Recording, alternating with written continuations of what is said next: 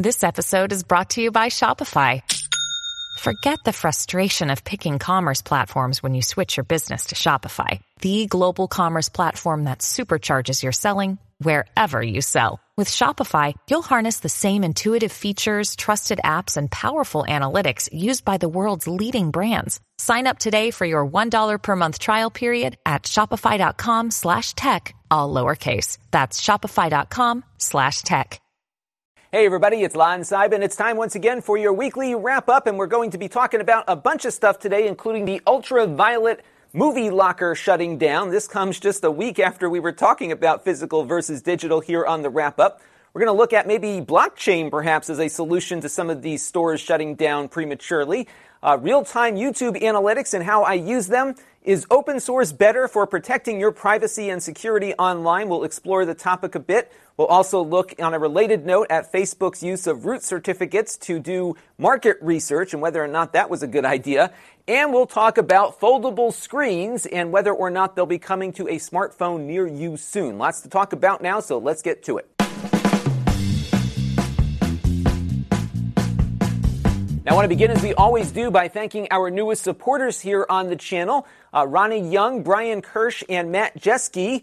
Matt signed up through the YouTube subscriber program, so I want to thank everybody for their support of the channel this week, everybody who supports the channel on a regular basis, and everyone who watches on an ongoing basis too, because all of those things equal channel growth. Now, this week's wrap-up is being brought to you by Plex and their Plex Pass add-on. And if you haven't heard of Plex before, it's something we talk about a lot here on the channel because they've been a long-standing supporter of it. But it's also a product that I use every single day to consume the media that I own and control. So I've got a Plex server set up in my equipment closet.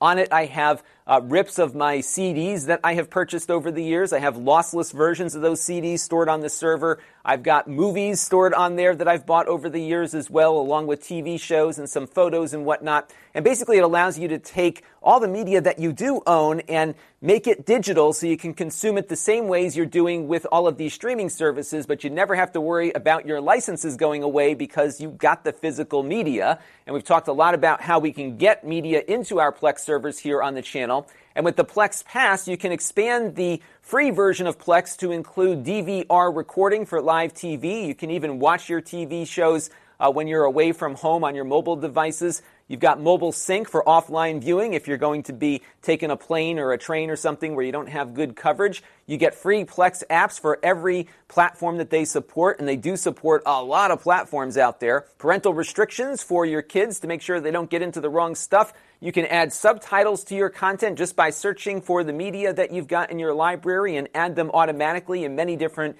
languages. You get early access to new features and a lot more. You can see more information at the link you see on screen, and I want to thank Plex for their long-standing support of the channel. So let's take a look now at the week in review. On the Extras channel, we unboxed a laptop we'll be looking at a little later this week, so stay tuned for that. We also have a bunch of stuff on the main channel, including a really cool little Air mouse that came in along with that Pepper Jobs PC we looked at last week. And if you've been looking for a way to control your Windows 10 computer with a remote, this is probably one of the better ones I have seen, and it's only $25. So if you've been looking for something like that, check out the video. I think you might like what you see there.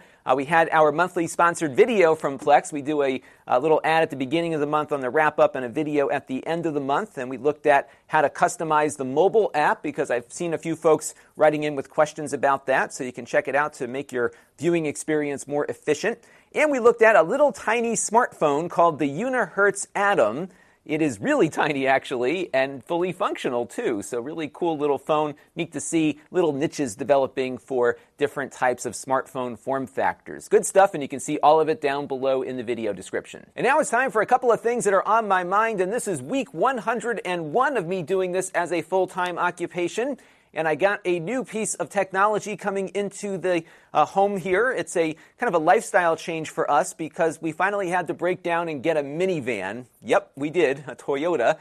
So maybe if you're interested in minivan technology, I will take you on a tour of the car. Let me know. I spent about 3 hours on Saturday negotiating it, and I think I got a pretty good deal on it. So we'll maybe explore that if you're interested. So now it's time to look at something a little bit more fun. This is my YouTube real-time analytics screen that I spend a lot of time in.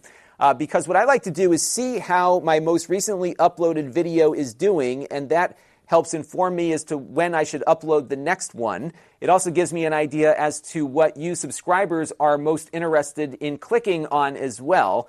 So this little air mouse thing did not do as well as I expected. It's not a poorly performing video for the channel, at least in the first 48 hours, but some things have done better. And I suspect if this remote here was stamped with Logitech, I would see a much greater amount of initial traffic. I found that people tend to click on brands that they're familiar with a lot more than they might from brands they're not familiar with. So people that are really into remote controls and keyboards, I think, would certainly click on it. But if it was Logitech, again, I think it would probably do a little bit better. And what I do is I look for when the last video kind of fizzles out.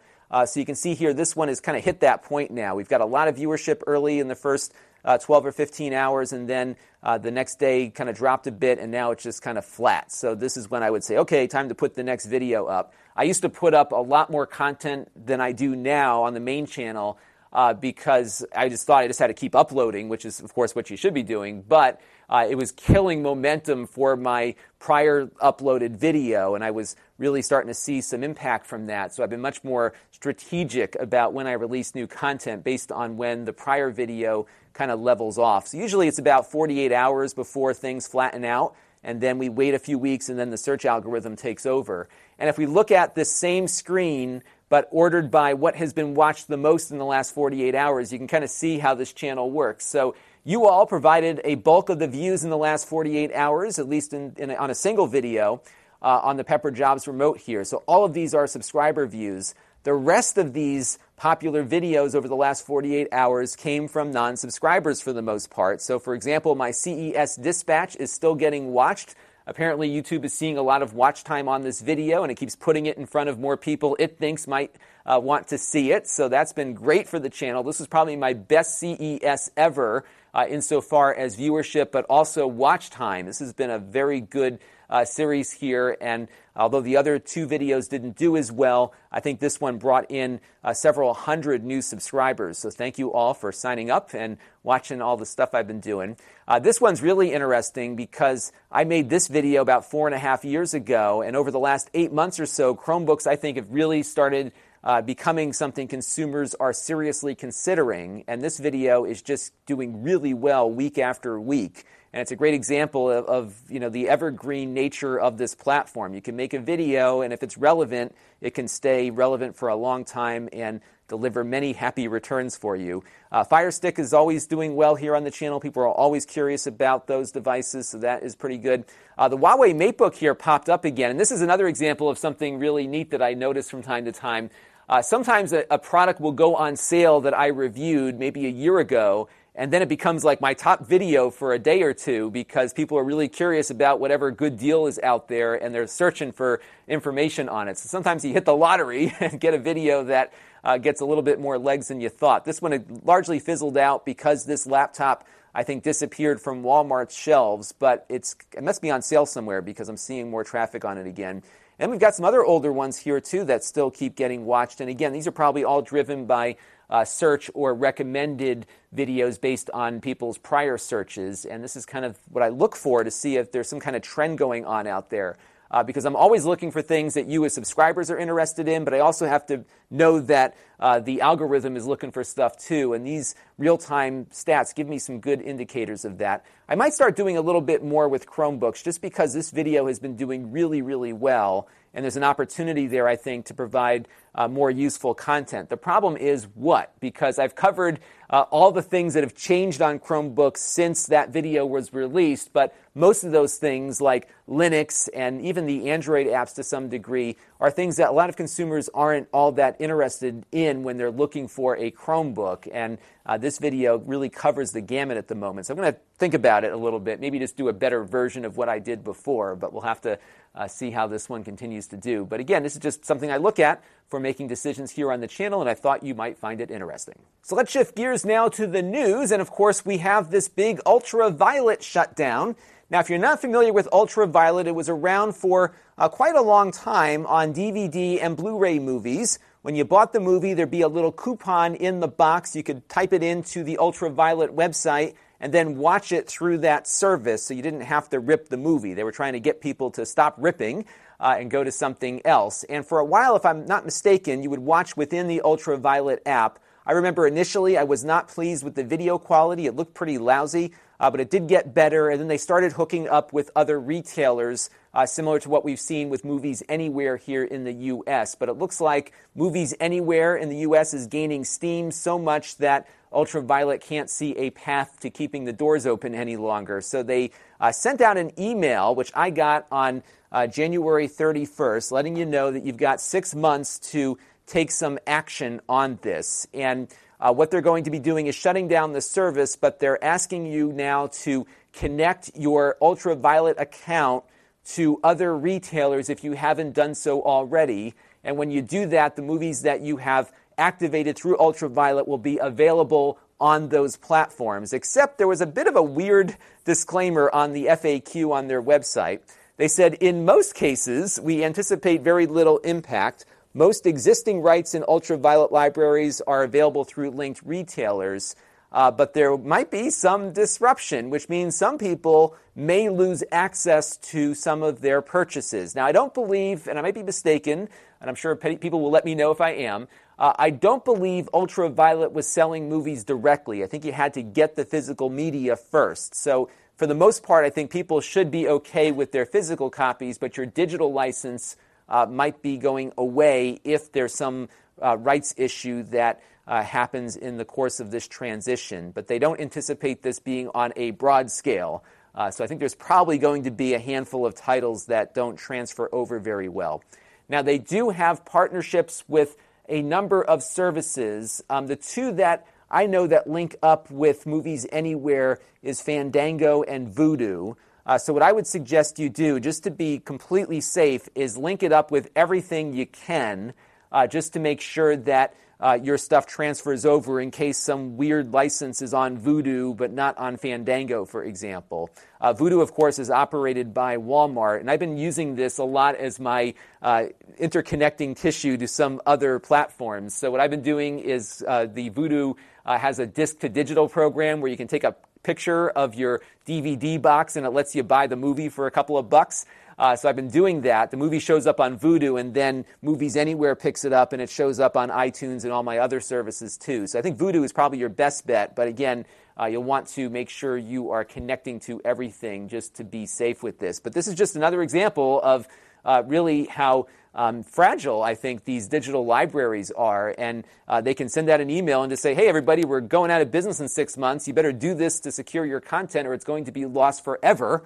And it's kind of scary that we're in this era now where you're buying things, but you're really not buying anything other than a license, which could be revoked at any time. And that brings us to our first question of the week this week on the Q&A section here. And Cartero was responding to our physical versus digital discussion with an idea that maybe it's time for some of these rights holders to adopt blockchain technology for verifying that you have a license to consume the content. And I think this would be a great idea that will probably never happen, unfortunately. But one of the things that I think will emerge out of the craziness that is cryptocurrency is the underlying technology of all of these different coins. Now, of course, Bitcoin kind of started all this stuff with the ability to have a database that nobody controls, but everyone agrees on, and it's largely worked. There have been a lot of issues along the way, but we're seeing more development of this blockchain technology to begin addressing some of the concerns and issues that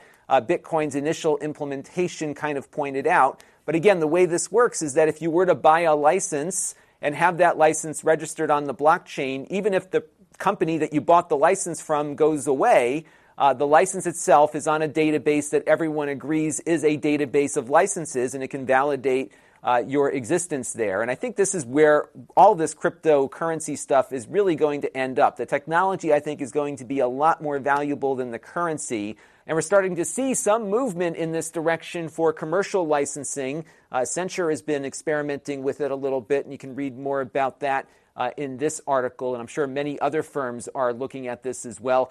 We previously talked a few months ago about photo and media copyright, in that you can declare your photo to be yours on a blockchain, and it would be something that could help with international copyright issues, for example. There's a lot of really good potential here for blockchain technology to solve a lot of these kinds of problems. And the problems for us consumers are only going to get worse. And I'm thinking a lot about some controversies right now with Epic launching their new store and trying to get developers to move to their platform versus Steam.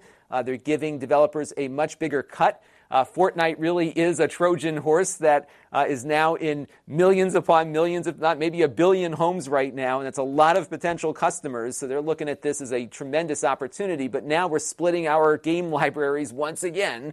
So I've got games on Steam, I've got games on GOG, G-O-G, I've got stuff on the Microsoft Store, I've got stuff that I've got only on my Xbox through the Microsoft Store that I can't play on Windows. Some can go on Windows and the Xbox. I've got my Nintendo Switch. It's really kind of crazy that we're moving to really a commodity hardware platform where everyone's going to be running some kind of x64 processor with the same GPUs and perhaps even same underlying operating systems, but we're going to have all these proprietary stores selling us software that could all disappear if things get a little too competitive between them.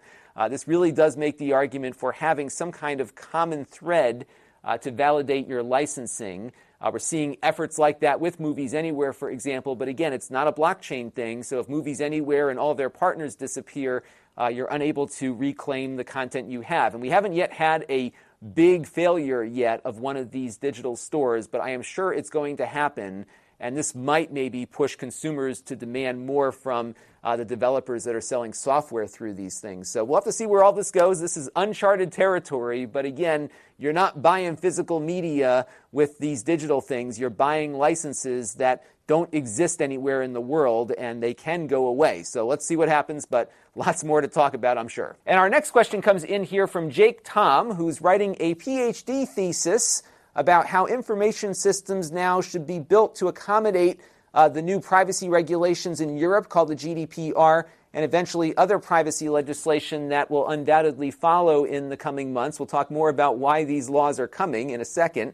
And over the course of this period, he's realized the first practical step is moving to open source alternatives to commercial software, because those open source alternatives do not answer to a commercial authority in many cases and are not going to be leaking your private information, even if anonymized, to some company that might make money from the use of that. I'm thinking, of course, about Windows 10, which does a lot of that kind of monitoring. Apple's OS 10 does as well, and different companies are doing different things in regards to how that information is treated, but nonetheless, there are a lot more things about your private usage that are getting sent out to companies on these closed source platforms versus the open ones. And I totally agree with where he's coming from, but the key sentence here that he brought up is that there is a learning curve involved when using open source software for some problems. But when have you ever lost something by learning something new? Now, of course, that's the perspective I have on life. I love learning new things all the time. This channel is a lesson in that. I learn something new every day that I try to apply to what I do throughout the course of the day. But the problem really comes down to the fact that most consumers are not interested in learning new things with their technology. Many of them don't like technology but have to use it. And unfortunately, this is where a lot of these hacks and identity thefts and all the other things that are going on happen. This is how all this private data gets leaked out, because they're not aware of exactly what they are doing, and we have just an overall lack of technical ability out there. And unfortunately, some of the things that we do to try to protect ourselves are complicated as well. Stephanie McKeon made this great comment on the video I did in regards to two-factor authentication and better securing your accounts. She says, look, unfortunately, people that really need to be using these examples will never do it because it's way too complicated and cumbersome for the average user. And that is our conundrum. These privacy leaking devices are easier to use. They have support structures around them. There's stores that you can go to get things looked at. You don't have any of that with open source, unfortunately. And it's getting worse. And this is my big concern here, is that we've got this massive collection leak of 2.2 billion email address and password combinations out there that no longer is being sold on the dark web. It's just out there for anyone to take. And undoubtedly, one of your email and password combinations are in there. And if you're using the same email and password for everything, you are at risk. It's only a matter of time before somebody stumbles across your name on this list of 2.2 billion and starts plugging in that information into various websites to get things going. And open source is not all perfect either. We've seen some examples of some huge vulnerabilities out there that have leaked a lot of this private information out. Some of these major hacks that have occurred have been because open source software had a vulnerability that the company hadn't patched properly in many cases. So these are complex systems, no matter which way you look at it. And I do agree with the premise, though, that you will be better protected in that your operating system is not phoning home to a corporation. But again, the friction to getting consumers to adopt this stuff at scale, I think, is going to be extremely difficult, given how many consumers don't even secure their passwords properly. And then there's the issue of how much value do people really place on their personal privacy. If you ask Facebook, the price is $20 a month. That's what Facebook was paying for people to install a root certificate on their iPhones that gave Facebook a window into everything that those people were doing on that phone. And by everything, I mean everything. They were able to get access to the content, including the content of the content, not just where those folks were visiting. Facebook was looking to see what apps other people were using and what they were doing on those apps. And if you were taking that $20 a month and you had that root certificate installed on the phone, there was a lot that Facebook could extract from those users, and they were doing it completely willingly just by responding to a display ad that they saw. A lot of the people that participated were kids under the age of 18.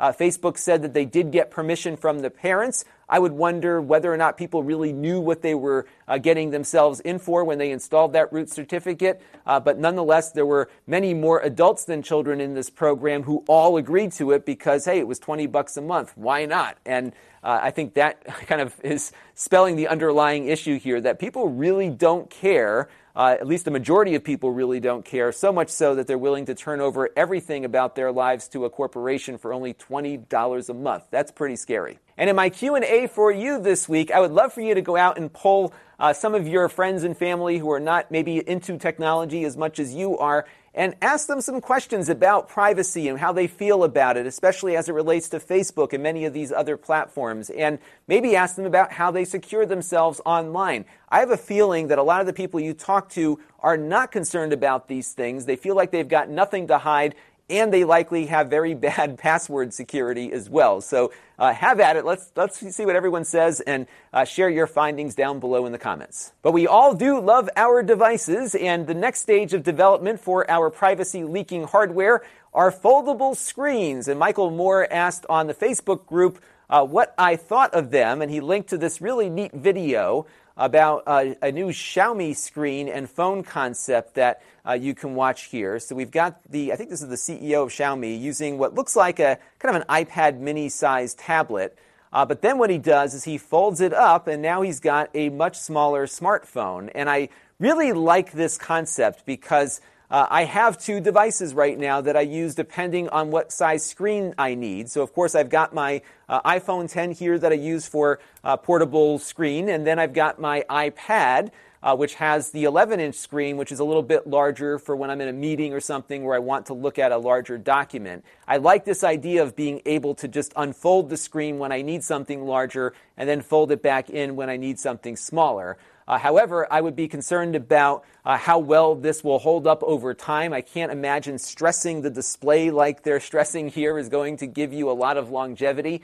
The glass screens that we have on phones now do break a lot, but they do look very nice, and I'd be concerned also about them getting scratched and scuffed up if you have to move to some kind of plastic surface that is foldable. So there's a lot I think they have to figure out with this technology, but we're seeing a lot more of it. And I think it will be not a very long period of time before we start getting foldable screen phones, just because they have to come up with something to get us to keep buying phones again. Apple, of course, is going through a pretty rough time right now because they've kind of hit the limit as to what people need in a smartphone, and they can't really offer anything new now to get people to keep upgrading on a more regular basis. But something like this that offers a very different way to use your device might be something that would appeal to consumers, and I can see companies looking to find the next big thing going in this direction. So I definitely think they're going to happen. And I have to bring this up because as we start looking at these foldable screens, I think of a science fiction show that I watched 20 years ago called Earth Final Conflict, and it was on Amazon Prime for a little while. I was kind of catching back up on it again. It's kind of a cheesy 90s sci-fi show, but they got the smartphone right in this. Now remember, this show came out in 1998, and they had these little devices called the Globals, which were these smartphone-like devices that do everything our smartphones do today, including FaceTime and computer functions and cameras. And then they had a screen that you could pull out from the device that was larger than the device itself. So clearly in this sci-fi universe, this screen would roll up inside of the phone. And I think we're finally getting to the point where we might have a global, if you will, version of a smartphone that will deliver some of this functionality. It's a really amazing show because they got the smartphone down. Like, they really predicted what it would be like to own a smartphone and use one. And it was really fun to see that back in the 90s. And I was really thinking how cool it would be to have a device that would be that usable. And now we really do have devices that usable just without the foldable screens. But that's coming. And our pick of the week this week is a video all about a conversation piece that I have behind my shoulder here, which is the Timex Sinclair 1000. Now, those of you in the UK might know it as the ZX81 from Sinclair because it is the same machine, but Timex licensed it and brought it to the United States as a very inexpensive personal computer back in the very early 80s. Mine, I believe, still works. I haven't turned it on in probably 20 years, so maybe I should try to do that one day. I actually found my memory expansion unit for it in my back room over there, so I still have all of my pieces to it, but the 8-Bit Guy actually boots them up and shows you how they worked and what you could do with them in this video. There was a prior version called the ZX80 that looks really terrible, actually. Every time you push the key on the computer, the display would blank out because they didn't have dedicated video hardware on that thing. The ZX81 and Sinclair 1000 didn't have dedicated hardware either, but they slowed the processor down to do its work in between screen refreshes. Long story, but really cool stuff to check it out in case you're curious about some of the really low-cost computers that were around in the 80s. My dad got that Sinclair 1000 behind me on some crazy call-in show that was on New York television, I think Channel 11 WPIX, again, back in the early 80s. It was this crazy auction show where this guy was shouting and people were talking down his price, and then you would call in and buy this thing at the lowest price. And we couldn't yet afford the Apple computer at that point. I think the Commodore was out there, but it was also very expensive. He got this little computer for, I think, like less than $100 with all the different parts to it. And it was really my first real computer that I had at home until we got the Apple II. So cool stuff. Check it out on the 8-Bit Guys channel. Now, this week on this channel, I've got a couple of things planned. We're going to be taking a look at the Lenovo IdeaPad 730S. You can see the unboxing of that on my Extras channel. It's a very lightweight computer, pretty cool stuff, and I'm looking forward to sharing it with you. We do look at printers from time to time here on the channel, and this week we're going to be looking at a very inexpensive all-in-one from HP. It is black and white only, but if you are an occasional printer and don't like the cost of inkjet, this might be an alternative, so be on the lookout for that.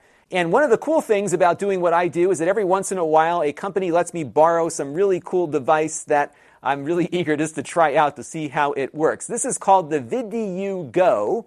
And Teradek makes this, and Teradek makes some really nice streaming boxes that many professionals use to get their broadcasts out to the major streaming services like YouTube and Facebook and Twitch. And this one, of course, will do all of that through your Ethernet network or via Wi-Fi. But you'll also notice there are some other antennas on it because it has a bonded cellular connection as well. So it actually broadcasts over multiple cellular carriers. They've got some service that takes all that data in and then streams it out to, again, Facebook, Twitch, YouTube, and others, and you're able to just go out on the road with it. So we're going to review this and play around with it until I have to send it back to them. It's going to be really fun, actually. So my plan is to do my usual review of the hardware and stuff, and then I want to see if we can just grab it, get in that minivan and just go somewhere and see what happens. So stay tuned for that. You might see me pop up on a live stream this week as we're playing with it, because it is something rather cool, and it will be neat to see how it works in my area where the cell coverage isn't always so great. This is the kind of technology they use on shows like Live PD on A&E. I don't know if they use this exact device, but Live PD is a great show that I watch every weekend here in the U.S., and they are able to follow police officers around anywhere they go with similar bonded technology like this. And I think in the case of Live PD, they have 30 live feeds from all over the country that feed into their broadcast center. And this is one way you can replicate that. I think there's probably a lot of opportunity in high school sports and other things where you're not always sure about your connection. This might do it for you. You've got to pay for the service and the hardware. We'll talk about cost on all of this too. It's not as expensive as you might think it is. I think it's like $1,500 for the whole package, maybe a little bit more. So again, not bad considering what you can do with it, and we'll talk more about it a little later this week. And also, if you want me to try something with that, let me know. I'll add it to the list of things that we'll do with it. Now, if you want to help support the channel, you can make a one-time or a monthly contribution to my support page at lon.tv/support. We still support Patreon as well.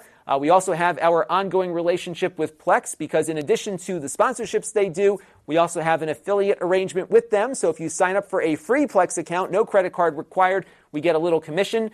We get more, of course, if you sign up for a Plex Pass or gift it. We have other channels you can watch me on, including my Extras channel for unboxings and supplementary content. We have my podcast channel, which is this show in audio form that you can listen to, and some of my interviews are on there as well. We have my Snippets channel at lon.tv/snippets for portions of this show that we break up into search-friendly components so people can find different parts of the show when they're looking for something. And then we've got my live stream archive at lon.tv/livestreams. I do ask you click on that bell if you like what I do so you can get notified every time something new happens here on the channel. And, of course, we've got other ways to engage with me. We have the email list, which is very occasional, at lon.tv/email, where if we've got some big thing going on in the channel, I will notify you. We have my Facebook page, where we post up some of the videos I do here. I found that the unboxings do better than the reviews on Facebook, so we'll probably be doing more shorter form hands and technology kind of videos up there, so be on the lookout for those.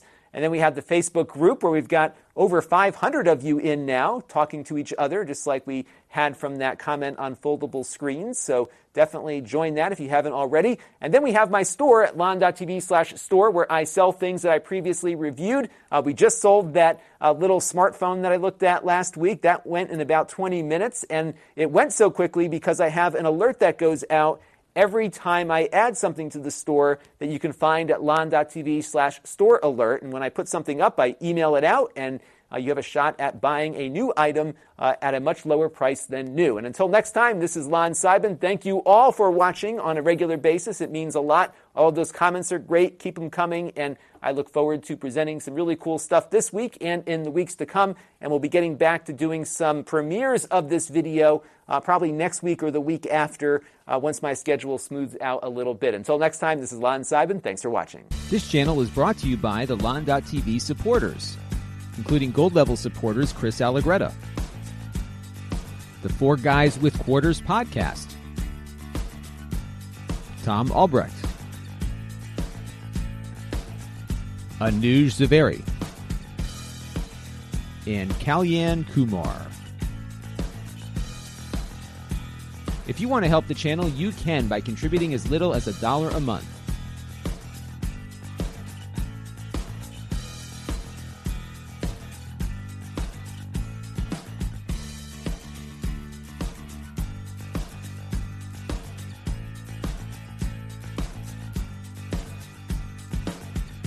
Head over to lon.tv/support to learn more.